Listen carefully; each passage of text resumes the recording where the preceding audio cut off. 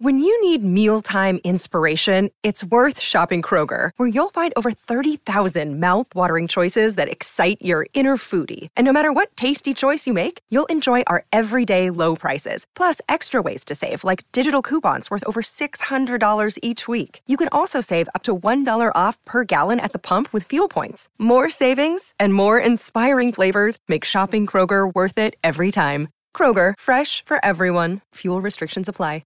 630 CHED Inside Sports with Reed Wilkins. Weekdays at 6 on 630 CHED. The Eskimos Coaches Show with Moss and Morley. Brought to you by Jiffy Lube, where you can earn a $100 travel credit. JiffyLubeService.ca on Eskimos Radio. 630 CHED.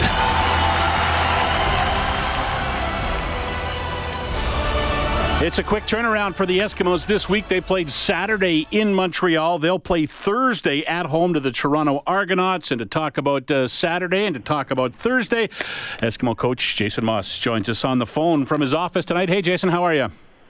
Morley, thanks for having me. I completely forgot, bud. So I was sitting here grinding, and I looked down at my watch on my phone. So my apologies, man. Oh, that's why they invented technology for the telephone. So we'll do this by the phone. It's not a problem. I know you got a lot of work to do. First off, tell me about the start of your day today. Monday Morning Magic was today, and it's been a tradition at K-Days for many, many years, over 40 years, and the Eskimos have been a big part of that tradition. What was it like today? Well, to be quite honest with you, the coaches and I, we've been in our office since about 3 or 4 in the morning. So this has been about as long a day as you can have for a week. We had our players all show up and go. I think we had full attendance by them. So I imagine they had a great day. I talked to some of them. They said it was outstanding. So I know it was warm out there, which is a good thing. Indeed. I know this is a big initiative for the team. Tell me how important it is for the players to get out and do what they can. They're out helping the special needs kids on the grounds at K-Days today. You did it as a player. How important is it for the players to take part in something like this? Well, it's extremely important. It's extremely important to me as a coach of the Edmonton Eskimos to represent the community, to represent the Eskimos in it. And K-Days, it's a lot of fun.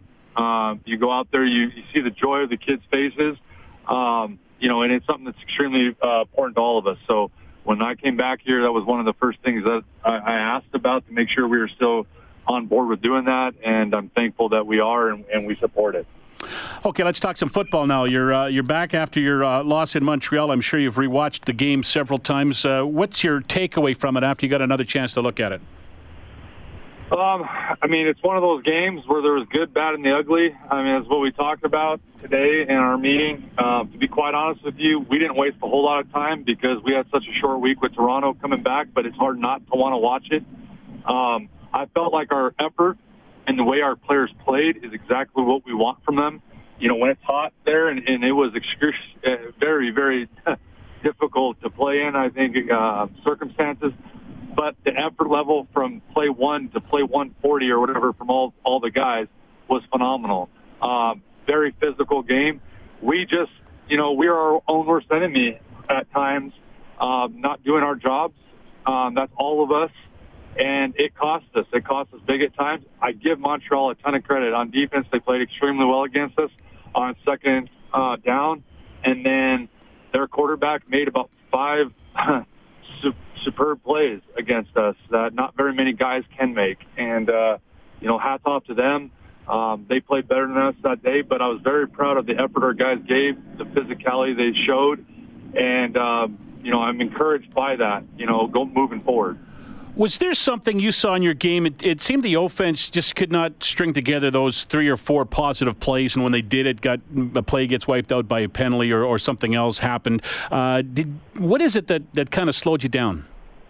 Well, if you look at, we had 3 drives in a row where we were backed up, where we were on the 20-yard line, and there were 3rd and inches, and 2 of those plays were procedure penalties. We've been running sneaks here. We've run 150 of them probably in the last 2 years, and I don't know if we've ever had a procedure penalty called against us. So obviously they were called against us on 3rd and inches. Well, we're not going to go for it on 3rd and 6 backed up. So those are 2 drives right there that are stalled. The third drive in a row, we just had some miscommunication, with the way we were running the routes, and we don't complete the ball ball because of it. Otherwise, it is a completion, and we're probably staying on the field. So those three, and there's about 2 other drives that were like that. And in a game where you run 57 or 62 plays and you don't feel like you did anything, those 5 series that you were stopped prematurely, those are 10 extra plays. And now you're up to 70 plays, which is about our norm. And who knows what happens in those. And that's what gets our offense going, is staying on the field and being able to slug it out with people. And we just weren't able to do that. And, again, we're our own worst enemies as far as that's concerned on first down or second, third and inches. And then, same kinds of things happen on second and long. But, again, I give them credit. It was a game, I don't know where it falls in the list of stats this season for your team with penalties, but it was one of your better games. You didn't take as many penalties, and you certainly took fewer yards in penalties, but the timing of the penalties was horrible. You took a touchdown off the board, you took a couple of interceptions off the board, and as you just talked about, you nullified some third and short situations. Address the penalty situation. Well, that's exactly, you hit the nail on the head there. I mean, you have 2 on procedure and third and inches when you're backed up. Those are terrible timing. To the second and inches, you'd at least be able to go on 2nd and 6. So those are 2 drive stallers. You have a touchdown called off the board right before half, which is a huge momentum swing in the game, which, again, that's a play that the referee called, but we watched it. I don't know what to tell our right tackle. The 2 penalties that wiped off interceptions, again, we corrected the one. The other one, I have no idea what to tell our player. In fact, I didn't see a flag thrown on the field. So it wasn't until later that it was called by somebody, which I don't even understand it right now. But it happened. We have a first down. We're on the plus 50, and we take a 15-yard unsportsmanlike conduct from a roughing play. All those things add up. And when you're talking about a 10-point game at the end, and again, we missed a 38-yard field goal or whatever it was to make it a 1-score game. By that point, it should have been a much closer game. And, it comes down to maybe the last drive, which we're comfortable being in. But, the circumstances of the penalties was terrible, but we are getting better. And that's the point. 15 down to 12, down to 9, and we just want to keep improving. How'd your defense play? Our defense, watching our defense play, I mean, there was no quit. There was hustle. There was physicality. They did a lot of tremendous things. And we had guys, we had Forrest Hightower go out early in the game. Tyquan had to come in, which he's one of our best special teams players. So he was playing special teams. He was playing defense. He was doing all that. The hustle, the determination, all that stuff was there. They made some plays. Now, like I said, their quarterback made some plays. Their running back made some plays. They schemed us on a couple things. But ultimately, the effort our defense gave is a championship effort, if you ask me. So, we've got to pick it up on offense. Our special teams, I felt more than matched them. And, I thought they played extremely well. Our offense was the Achilles heel in this game as far as staying on the field and being able to impose our will. And we just weren't able to do that. Another day is here, and you're ready for it. What to wear? Check. Breakfast, lunch, and dinner? Check. Planning for what's next and how to save for it? That's where Bank of America can help. For your financial to-dos, Bank of America has experts ready to help get you closer to your goals. Get started at one of our local financial centers or 24/7 in our mobile banking app.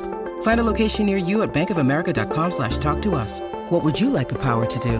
Mobile banking requires downloading the app and is only available for select devices. Message and data rates may apply. Bank of America N.A., member FDIC.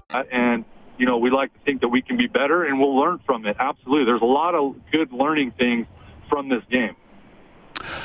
Before we look ahead to the Toronto Argonauts, one more on Saturday's game. Another comment, please. We talked about it last week on the show. Martese Jackson had good solid numbers again, a 15-yard average on punts, and he's got his season average up to 12. He seems to be getting into a bit of a groove now. What's changed for him? Well, I think it's confidence in the group. I think the group's having confidence in him. I think they're understanding our schemes. We're matching up people better with other teams because we got more film on them. Some of our guys have gotten healthy now that are our special team stalwarts. So I think there's a lot of good things happening on that. But obviously, I think we have a special returner as well. So, I think AJ does a great job scheming guys and getting guys in the right spots. But ultimately, you need a returner that's capable back there, and we have one of those who's electrifying, who has confidence in himself that he can get the job done. And, 15-yard averages are, if he continues that, will lead the league. All right, you mentioned earlier you're working on a long day with your coaching staff right now because it is a short week, playing on Thursday at home against Toronto. What is the big challenge besides the time crunch? Is it rest and recovery for the players more than anything else? Well, rest and recovery is paramount. I mean, obviously, Toronto had a long week. They're already out here. They already are in the time zone, all that, so they'll be rested and recovered. We need to do the same, and we just had a tough game in the heat, all those things. But we've got world-class facilities for workout and recovery, and Kyle Thorne does a great job with that. So I'm not worried at all. If our guys will stick to it and really put an onus on it, we'll be ready that way. But really, it's mental prep too. I mean, we've got one practice. We're going to run 40 plays. So our guys got to be on top of their game. We're going to have another walkthrough the day before the game, which is going to be more than what we generally do. A lot of film study, a lot of things like that. And then, of course, the coaches are grinding like crazy to get the best plays in there and the best plan together for our guys. So we'll work our butts off, all of us in our organization, to put our best foot forward on Thursday night. You said earlier that you guys are looking forward more than looking back at the game film just because of the time situation. If you're going to have a game like that, is it good to have it on a short week so that you can kind of not dwell in the past and move forward and just try and get back on the field and get things back on the right track? No, if you ask me, I take a long week every week because I think that's how football should be played. I think rest and recovery is huge for players. I think when you put players out there that haven't quite rested or recovered, I mean, not everything's good. Not a lot of good things happen at times. So I think rest and recovery for everyone's good. But when you have to do it, you have to do it. So we have a plan. We stick to it on short weeks. It's never ideal. And, we look at every week. If you lose, there's lessons to be learned in a loss. And if you had a long week, we can learn more lessons, I guess. You could look at things a little longer and take care of all the details. We had to look through it quickly, comb through it fast, and move on because of the time crunch. And that it is what it is. But, we're in the phase of moving forward. You can't win last week right now, so all you can do is allow you to be better from it. And ultimately, our goal is the same every week, 1-0, and do it day by day. The Argos are 0-5 on the season. They're off to a terrible start, but obviously they're not a terrible football team. What kind of challenges do they pose for you? Well, I mean, 0-5, you may as well throw that out the window because they're playing a lot better than 0-5. They have better personnel than their 0-5, better, all this stuff. I mean, we don't look at that as all. You can't win 5 games in a row in one game. So as far as we're concerned, they're 0-0, so are we. We both want one win. What challenges do they face? I mean, on offense, their offense, they've got, Darrell Walker, who we know very well, who's one of the best receivers in our league, S.J. Green, one of the best receivers of all time in the CFL. They've got a quarterback that can throw it around the field. They've got a running back that can run it everywhere.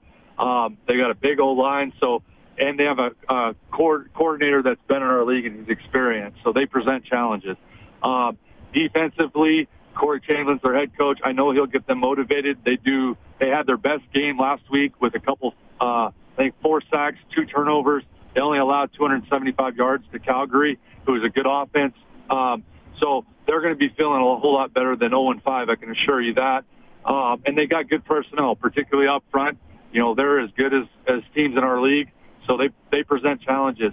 Special teams-wise, we know Dave and Corey, so we know what challenges their special teams can present to us, and we know they're going to be motivated to have a great schemes against us, and we just got to be able to match it. So, anytime you play anybody in this league, I always say it's hard to win in our league. So we're going to do our best this week with our preparation, play confidently and play fast and physical, and, expect great results from that. And quickly, it must be nice to be back at home again finally. Oh, yeah. I mean, we had a lot of – I never look at momentum anyways. I mean, it's week to week. But I definitely love the way we play at home.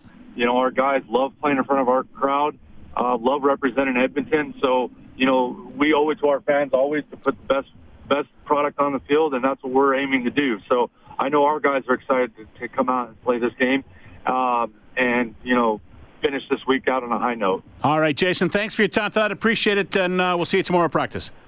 No problem, man. Thank you. All right, that is Eskimos head coach Jason Maas. Don't forget, great ticket deals. Head to the Eskimos website. Check it out. $22 to get in. Kids get in for free as well. 7:30 kickoff on Thursday night. We've got the countdown to kickoff for you at 6 o'clock with myself, Dave Campbell, Blake Dermott, Brendan Escott. We'll all be here because we're back at home finally for a home game on the brick field. My name's Morley Scott. Have a great night, everybody. 630 CHED Inside Sports with Reed Wilkins. Weekdays at 6 on 630 CHED.